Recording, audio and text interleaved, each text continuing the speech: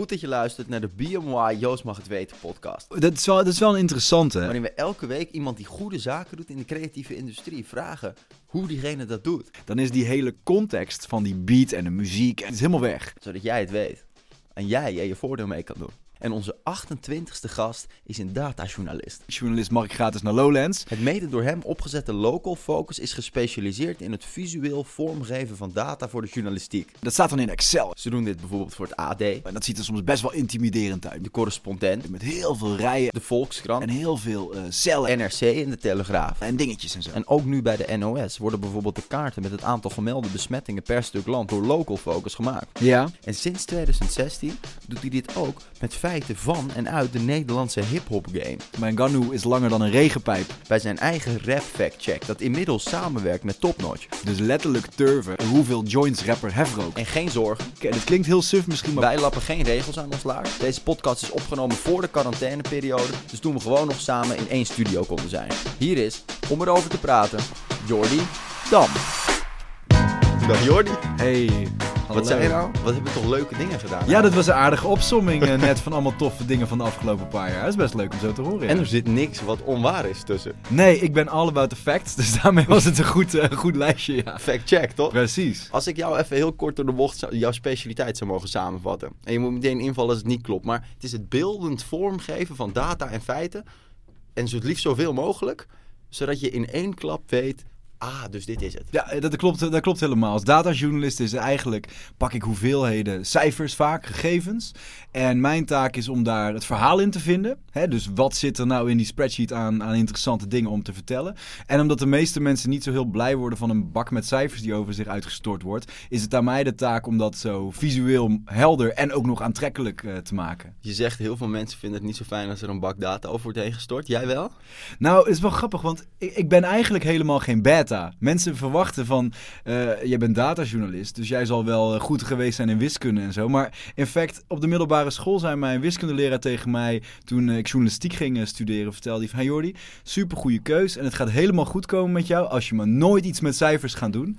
En ergens heb ik toch het onder de knie gekregen en het datavirus te pakken gekregen en ben ik er toch veel verder mee gegaan. Want binnen, je hebt journalistiek en multimedia gestudeerd? Ja, nou ja, gewoon journalistiek heb ik gestudeerd in Utrecht aan de school voor journalistiek. En daarbinnen, x aantal jaar geleden, de richting multimedia. En ja, dat was toen eigenlijk maar een naampje, omdat datajournalistiek nog niet echt bestond. Dus toen hebben ze het maar op de grote multimedia hoop gegooid. Van iets met internet en iets met beeld en een beetje tekst en wat cijfers en dingetjes. Maar dat was eigenlijk vooral omdat er nog geen hokje bestond waar ze me tijdens mijn studie in konden stoppen. En daar kreeg je nog niet, werd die honger naar data nog niet echt gestild? Nou, weet je wat het is? Ik wilde eigenlijk altijd muziekjournalist worden. En op een gegeven moment, toen stond ik voor de zoveelste keer een of andere matige demo te recenseren. Want mijn gedachte was altijd, als muziekjournalist mag ik gratis naar Lowlands. Vond ik super tof, maar dat wordt het natuurlijk niet als je 18... Dat zijn toch live goals? Precies, maar dat wordt het niet als je 18 bent. Dus dan mag je de matige demo's recenseren. Vond ik dat niet zo leuk meer. En toen op een gegeven moment kwam ik in aanraking met infographics maken. En ik was al wel wat aan het vormgeven en zo. Maar puur mooie plaatjes maken, ja, dat is dan weer niet die inhoud. En bij infographics, het zijn informatievisuals, is het dus een combinatie van mooie afbeeldingen en van een verhaal vertellen. En toen viel het journalistieke, het beeldende en later kwam het muzikale er ook nog bij. Eigenlijk allemaal bij elkaar op één plek. En neem ons eens mee. Je hebt het dus over die vorm, het plaatje en over die inhoud, de data. Waar begin je mee? Dat kan eigenlijk allebei de kanten, maar het vaakst begint het bij de data. Dus je moet het echt zo zien. Achter die mooie afbeelding of toffe animaties zitten hele suffe spreadsheets. Hele rijen en rijen met cijfers en getallen. Je lacht erbij, hoor. Ja, nou, mensen vergeten wel eens, want die zien dan uiteindelijk leuke, mooie eindresultaten. Maar de achterkant, ja, dat vind ik wel leuk. Maar dat zijn gewoon allemaal Excel-sheets. En vaak is het aan mij dan de taak van, ik heb hier gegevens over onderwerp X. Nou, dat is een beetje droog, hè? Dat is nog niet zo tastbaar. Dus ik ga analyses maken. Wat staat er bovenaan? Wat staat er onderaan de lijst? Hoe is het door de tijd heen? Zijn er nog andere datasets met wat ik dat kan combineren, bijvoorbeeld om een verhaalkracht bij te zetten? En eigenlijk extraheer ik uit die hele bak met cijfers vervolgens een nieuw stukje. Dus ik heb dit ontdekt. Een lijn gaat omhoog. Dat gaat ten koste van dit. En in deze regio's gaat het beter of slechter. En dat zijn uiteindelijk allemaal handvatten om dat te vertalen vertalen in iets visueels. Want de visuele schil die komt eigenlijk altijd als laatste. Want zonder gegevens kun je niet een mooie graphic maken. Maar dus jij moet uit die hele bak met data, die moet jij zowel op het kleinste niveau als op het grootste niveau, als een soort vogelvlucht, moet jij helemaal begrijpen, wil je het kunnen uitleggen. Maar zeker om het vervolgens visueel te kunnen uitleggen. Ja. Wat zijn tactieken die jij hebt om zo'n dataset te vatten? Ja, nou dat is wel leuk, want ik geef altijd tip nummer 1 als je een dataset hebt, is, dat staat dan in Excel en dat ziet er soms best wel intimiderend uit met heel veel rijen en heel veel cellen en dingetjes en zo.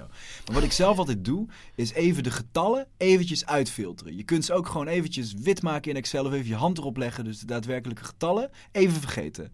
En dan kijken van, welke gegevens heb ik eigenlijk? Heb ik bijvoorbeeld data over alle gemeenten? Nou, dan kun je op die regio's in gaan zoomen. Heb je iets met jaren, dan kun je door de tijd heen. En dat zijn eigenlijk gewoon interessante journalistieke onderzoeksvragen, waarbij je die getallen nog even niet nodig hebt, want dat komt allemaal later wel. Misschien zit er niks in, dat kan, maar het bedenken van interessante onderzoeken, dat begint eigenlijk bij puur kijken, en het klinkt heel suf misschien, maar puur kijken naar de rijen en kolommen in je dataset. Wat zijn de labels die aan die getallen hangen? Exact. En die getallen zelf, die vormen je verhaal, maar dat is pas in de volgende stap. En dat is wat heel veel mensen soms wel eens vergeten, is oké, je hebt heel veel cijfers, ik ga er meteen mee rekenen en kijken wat daar precies allemaal in zit. Maar uiteindelijk, wat zijn die labels en wat kan ik daarmee vertellen en wat niet? Daar begint het bij. En zodat je echt een fundering hebt om alles op te bouwen. Exact. En het maakt dan niet uit of het dan over woningnood gaat, of over wachtlijsten in de zorg, of over rappers, of over hoeveel jointjes rappers roken. Die onderzoeksvragen zijn eigenlijk altijd hetzelfde en die werkwijze eigenlijk ook. Voor we compleet op de rappers ingaan, want dat is natuurlijk, als we het over spannende thema's hebben, altijd een spannend thema. Maar wat is voor jou het verschil tussen een goede infographic en een geweldige infographic? Bij een geweldige infographic moet je allereerst getriggerd worden. Dus dat je kijkt en denkt van wow, ik wil hier induiken. Wat kan ik hier ontdekken? Uiteindelijk een infographic is iets, een manier om iets te ontdekken. Weet je wel? Dus visueel moet het eye-candy zijn en je moet denken van oké, dit is spannend. Ik ga hiermee spelen of ik ga hier naar kijken of ik ga even goed de tijd voor nemen. Ja. Ik kan bij sommige infographics hebben en bijvoorbeeld van de New York Times vind ik dat heel sterk. Dat ik echt heb van wow, dit is echt best wel vet gewoon, best wel sick om hier even de tijd voor te nemen en daarmee te spelen en te ontdekken wat ik daar voor nieuwe info uit kan halen. En daarnaast, een infographic is pas bevredigend als je iets geleerd hebt, vind ik. Dus als jij een graphic hebt bekeken en daarna heb je een soort van extra feitenkennis opgedaan. En ik hou van feiten en van feitenkennis. En dat kun je bij uitstek uit een infographic halen. En toen kwam op een gegeven moment, jij was hier al goed in, dat je dacht, of dat het gebeurde, dat jij van die iets drogere materie ging naar de Nederlandse rapgame in infographics vatten. Ja. Wat was het moment dat gebeurde? Ik weet het moment nog wel goed. Ik was in 2016 bezig voor Local Focus, dus ik noem het even droge dataonderzoek, met een rapport van het Trimbos Instituut over drugsgebruik in Nederland. Nou, dat was echt een heel lijvig rapport en er stond vol met tabellen en dat soort dingen. En toen kwam ik op een gegeven moment een tabelletje tegen over MDMA-gebruik onder jongeren. En in die tijd was Drank en Drugs, Ronnie Flex en Lil Kleine een grote hit, waarin Lil Kleine zegt, alle tieners zeggen ja tegen MDMA. En ik moest, terwijl ik die tabellen aan het bespeuren was voor een serieus nieuwsartikel, moest ik aan die line denken. En toen dacht ik, welk deel van de tieners zegt eigenlijk ja tegen MDMA? Nou, dat was niet 100% zoals Lil Kleine zegt, maar 3,7%. En toen dacht ik van, dat is best wel een grappig feitje eigenlijk. En daar heb ik toen een graphic van gemaakt. En die op social media geslingerd. En ik merkte dat mensen dat heel grappig vonden. Van je hebt een raptekst die wellicht overduidelijk niet waar is, maar met een knipoog benaderd en met echte data beantwoord. En dat in een leuke speelse vorm gegoten. En de reacties waren erop heel tof. Is het entertainment of zit er ook wel een boodschap in? Nou, het is een beetje van beide. Kijk, die factchecks die zijn wel op echte data en echte onderzoeken gebaseerd. Maar ze zijn natuurlijk zo over de top dat ik doe het niet om rappers onderuit te halen. Want natuurlijk zegt Lil Kleine gewoon, die zegt iets tofs. Die gaat niet kijken of welk percentage van de tieners MDMA gebruikt voor zo'n line. Maar er zit dus een beetje educatie in. Maar het is vooral ook entertainment, leuke content. Maar wel met inhoud. Je bent dus gewoon helemaal in die niche van de data en van de datavisualisatie. En toen was je altijd al rap-fan. Ja. Maar het was dus geen bewuste keuze dat je ineens dacht, wat nou als ik die 2 dingen combineer? Het gebeurde eigenlijk gewoon. Ja, dat kwam zo bij elkaar. En toen ging ik nadenken van, dit is best wel tof. Kan ik meer van dit soort ideeën bedenken? Want als het maar 1 leuk dingetje is, dan heb je geen format. En toen dacht ik van, mijn expertise is het visueel vertalen van gegevens. En binnen de rap kun je daar best wel veel kanten mee op. Want enerzijds is het factchecken wat rappers zeggen. Nou, dat is heel grappig, want rappers die houden van opscheppen en van braggen. Dus er valt nogal wat te factchecken. Daarnaast is rap is heel thematisch. Dus bij sommige popmuziek of zo kan dat heel met veel metaforen zijn. Is het een beetje lastig om te begrijpen wat ze nou zeggen. Maar bij rap is dat heel vaak best wel letterlijk. En dat is leuk, want daar kan ik statistiek van maken. Dus letterlijk turven als hoeveel joints rapper hefrookt. Of sommige rappers die scheppen dan op over de grootte van hun geweer. Nou ja, dat klinkt in de rap setting heel tof. Maar als je dat heel letterlijk neemt en echt gaat kijken. Nou, een rapper zegt, mijn ganu is langer dan een regenpijp. Nou, hoe lang is een regenpijp dan? En hoe zit dat in vergelijking tot wat andere rappers zeggen over de grootte van hun geweer? Dan is die hele context van die beat en de muziek en weet je hoe tof het er soms uitziet, is helemaal weg. En dat staat dan in een infographic. En dat maakt het heel grappig, omdat het ook soms hoe zou ik het zeggen? Hoe over de top sommige rapteksten zijn, dat legt het eigenlijk ook bloot als het in zo'n graphic staat, in plaats van in de originele muziekcontext. Ja, waar zij uitblinken in stoerheid, blink jij misschien uit in de waarheid of in de feiten en in dat op een leuke manier brengen. Ja. Maar daarmee dish je ze ook wel. Op een bepaalde manier. Nou, zijn de reacties altijd positief? Ja, ik was daar in het begin dus bang voor. Van, denken artiesten straks niet dat ik ze te kakken wil zetten? Ja. En ik ben... maar dat dacht ik wel. Want zeker met reden, denk ik. Ja, zeker met die factchecks, weet je wel. Dan blijkt uit een line dat iets niet waar is.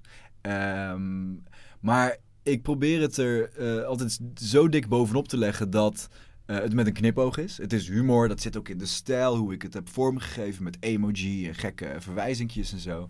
En anderzijds probeer ik ook duidelijk te maken dat ik fan ben. Ik vind Nederlandse hiphop een te gek genre. Ik neem dat heel serieus.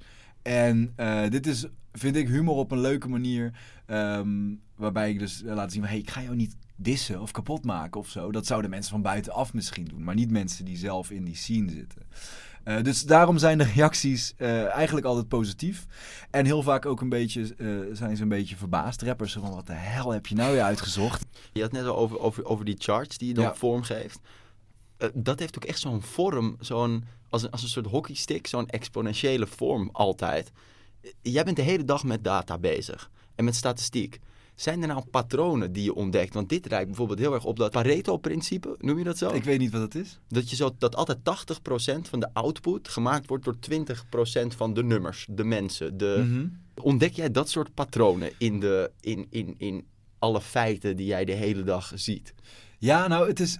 Weet je wat ik wel grappig vind? Ik ontdek soms vooral hoe bepaalde taaltrends zich ontwikkelen.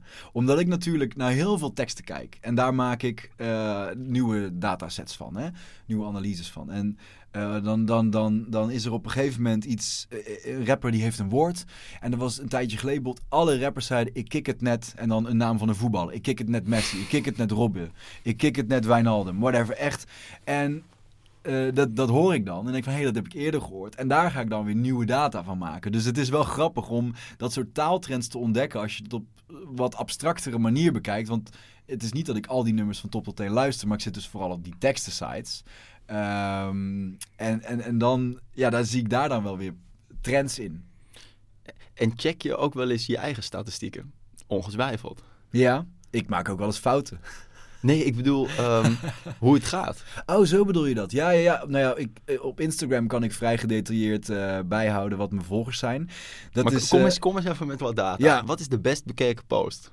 De best bekeken post die echt heel hard ging was een graphic over Seven Alias. Harris kwam uit, het nummer wat hij gemaakt heeft over het elftal van Ajax vorig jaar. En toen heb ik alle voetballers, alle Ajaxiden en oud-Ajaxiden die Seven heeft genoemd in zijn tekst, heb ik toen op de kaart gezet.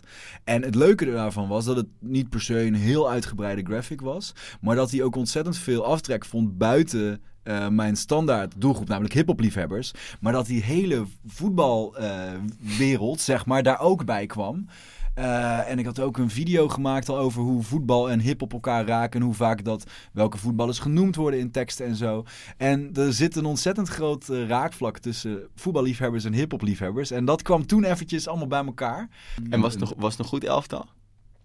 Het was een goed elftal. Ik zou alleen Noah Lang zou ik er niet meer in hebben gezet. Maar dat rijmde mooi in Seven Alias een tekst. Dus die werd wel genoemd. En je had het net al over de feiten van hiphop als geheel in Nederland. Ja. Dat is natuurlijk nu enorm.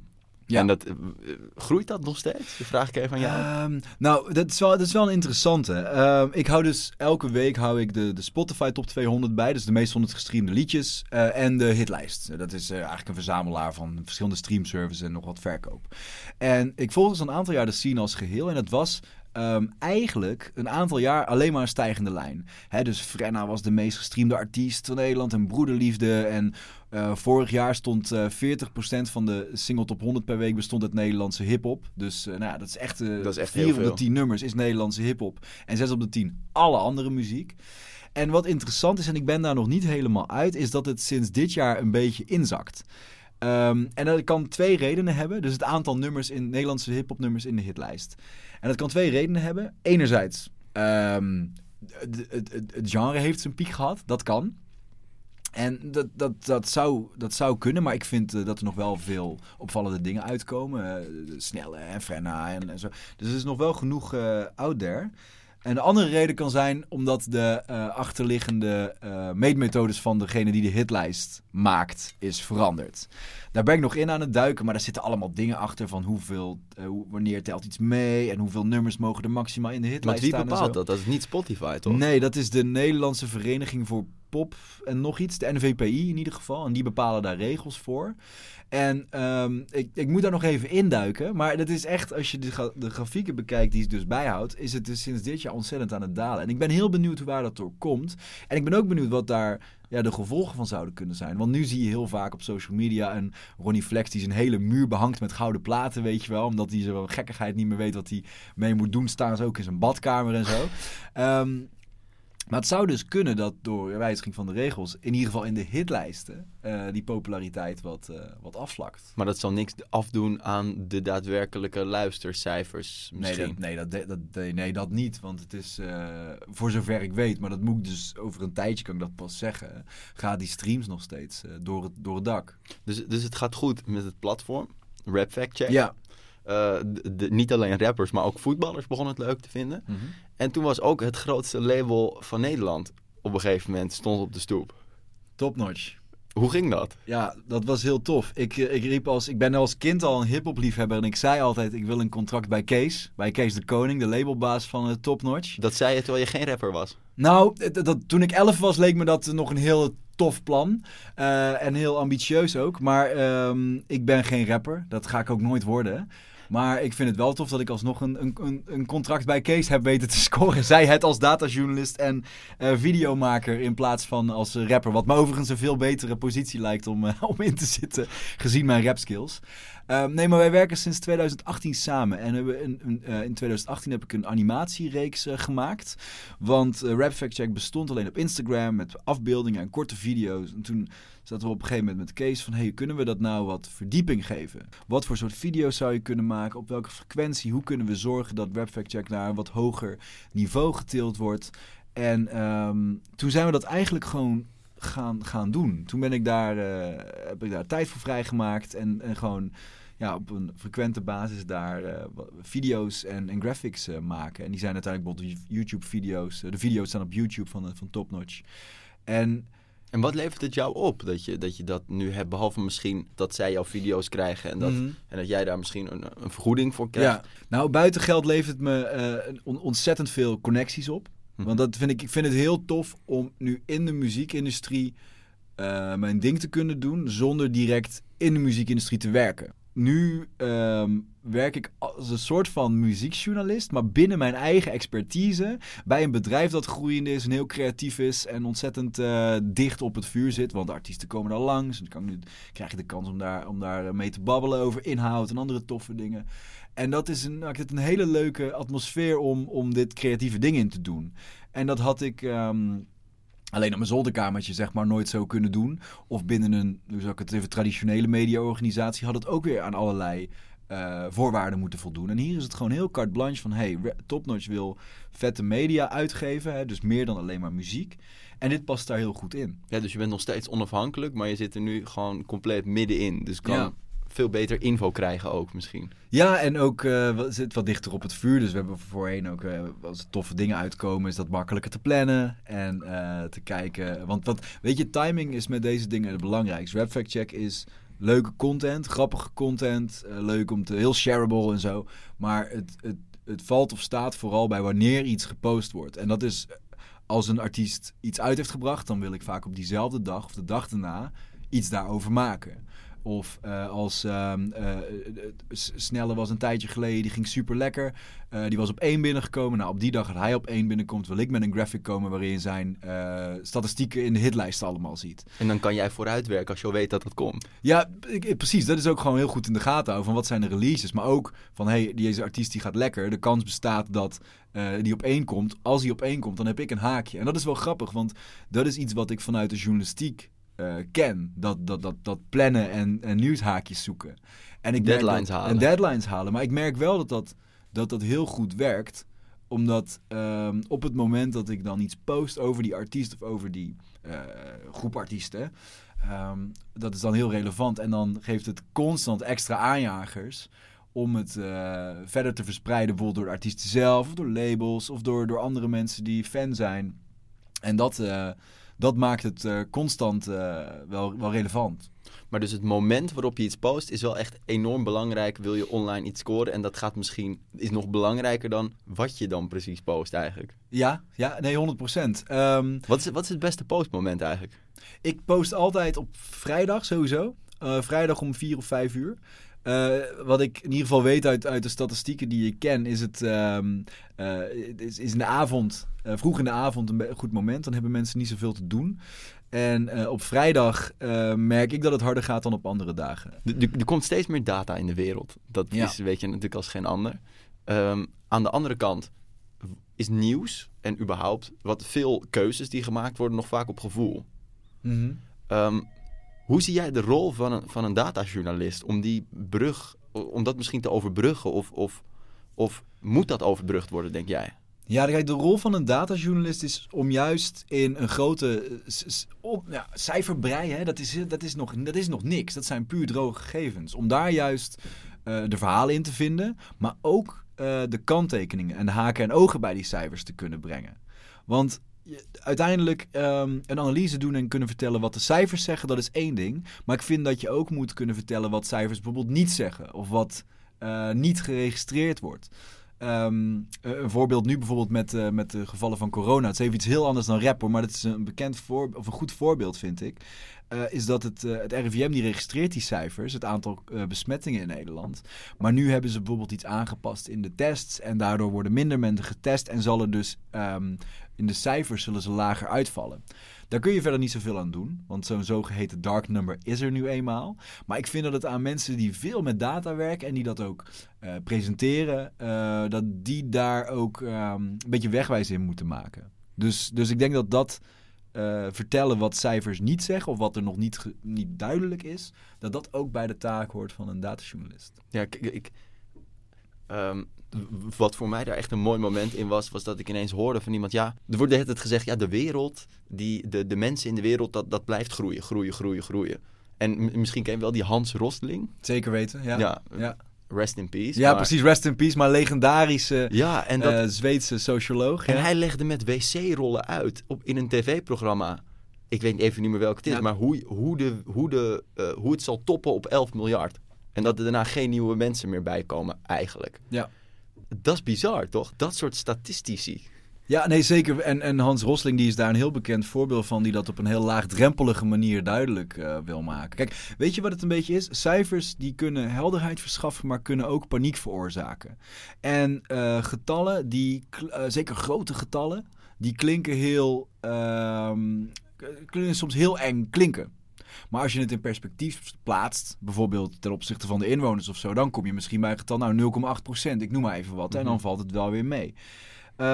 Anderzijds, als je iets in een graphic stopt, op de kaart zet of in een grafiek zet of zo, dan is het in één keer waar. En ik zet waar even tussen aanhalingstekens, want dat hoeft natuurlijk niet zo te zijn, maar omdat het in een grafiek staat, lijkt het een vaststaand feit. Maar haken en ogen of andere zaken die misschien helemaal niet mee zijn genomen of dingen waarmee gemanipuleerd is, want dat gebeurt ook volop met grafieken, die vallen daarin een beetje weg. Dus je kunt ook visueel ontzettend misleiden of dingen heftiger laten lijken dan ze zijn. Of mooier laten lijken dan ze zijn. En dat gebeurt natuurlijk door politici bijvoorbeeld all the time. Dat is natuurlijk kijken hoe kan je zo'n graphic inzetten voor je eigen gewin. Want als die lijn omhoog of naar beneden gaat, afhankelijk van wat het best uitkomt, dan is het hartstikke waar. Maar dat betekent niet per se dat het de waarheid hoeft te zijn. Nou, gelukkig is er 1 waakhond, in ieder geval binnen de Nederlandse rapgame, die dit een beetje checkt. Dus dank daarvoor. Dus moet je niet ook andere dingen? Je zou dit ook kunnen doen voor tv-programma's, voor interviews, voor voetbalwedstrijden, voor poëzie, voor alles. Ja, nee, het vertalen van teksten of Wat andere dingen, feiten ja. zijn, dat kan voor veel meer dingen. Ik vind nu de rapfocus heel tof, omdat ik daar zelf heel veel mee bezig ben. Wat nog wel heel cool is, en dat is een klein nieuwtje. Nu samen met Topnotch werken we aan een Rap Fact Check, weer een soort show voor online. Dus niet meer animaties, maar echt een gepresenteerde show, waar ik ook een rolletje in heb. Zij het in een glazen bol, als alwetende verteller. En er zitten ook wat bekende koppen in die het gaan presenteren. Dus we gaan het eventjes wat hoger opgooien. En, vanaf wanneer kunnen we dit gaan verwachten? Ja, we zijn nu nog volop in het draaiproces. Dus ik weet nog geen definitieve datum. Maar ik verwacht dat het niet heel lang meer kan gaan duren. En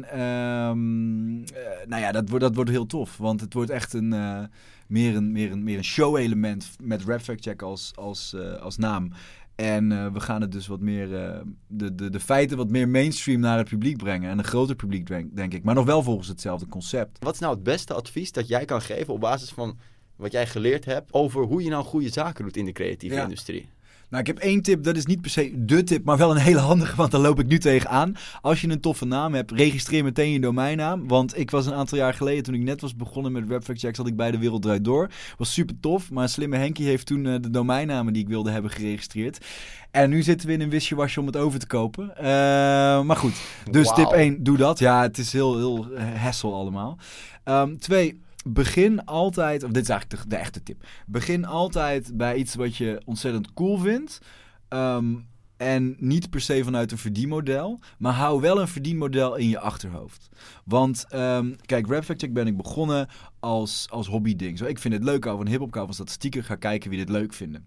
Ik had verwacht dat een paar honderd mensen mede hiphop nerds en wat vrienden zouden zijn. Maar uiteindelijk werd dat veel groter. Maar ik had altijd wel in mijn achterhoofd van, nou, wie zouden hiervoor kunnen betalen? Stel dat het booming wordt. Nou, ik wist toen al dat platenlabels ontzettend blij zijn. 1, met vette content, unieke content. En helemaal als het over hun artiesten gaat. Dus daar zit in dat model het geld. En dat had je altijd wel in je achterhoofd? Ja, dat had ik wel in mijn achterhoofd. Want dat is misschien een beetje, misschien voelt het heel commercieel of zo, maar het was niet meteen van hoe kan ik hier geld mee verdienen, maar als het gebeurt, hoe kan ik dat dan aanpakken?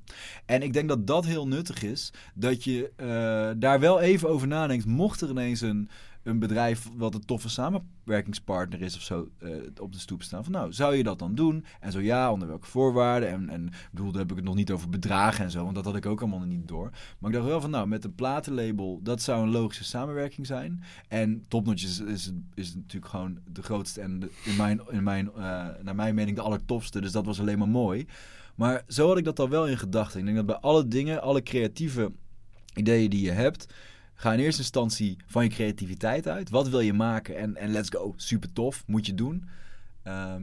Maar zorg dat als je meer wilt dat het iets meer dan een hobby wordt, denk wel even na over misschien die paar stappen. Ook al komt het niet zo ver, hoe zou je dat business-wise aan kunnen pakken? En dat heeft mij nu in ieder geval heel erg geholpen. En registreer je domeinnaam. En registreer je damn domeinnaam. Jordi, bedankt voor je tijd. Succes met alles. Yes, thanks man. Te gek dat je luisterde naar de 28e aflevering van de BMY Joost Mag Het Weten podcast. Hopelijk ben je nog helemaal gezond en blijven we dit met zoveel mogelijk mensen. Misschien haal je wat afleiding en vermaak uit deze podcast in die bizarre tijd. Volgende week is er in ieder geval een nieuwe. Vanwege de veiligheid opgenomen via FaceTime. Blijf zoveel mogelijk binnen. Houd 1,5 meter afstand. Stay safe. En tot dan. Deze podcast werd mede mogelijk gemaakt door Broadcast Magazine. Naast een vakblad in print, uitgegroeid tot een breed platform aan activiteiten waarmee de slogan midden in de media alle recht wordt aangedaan. Kijk op www.broadcastmagazine.nl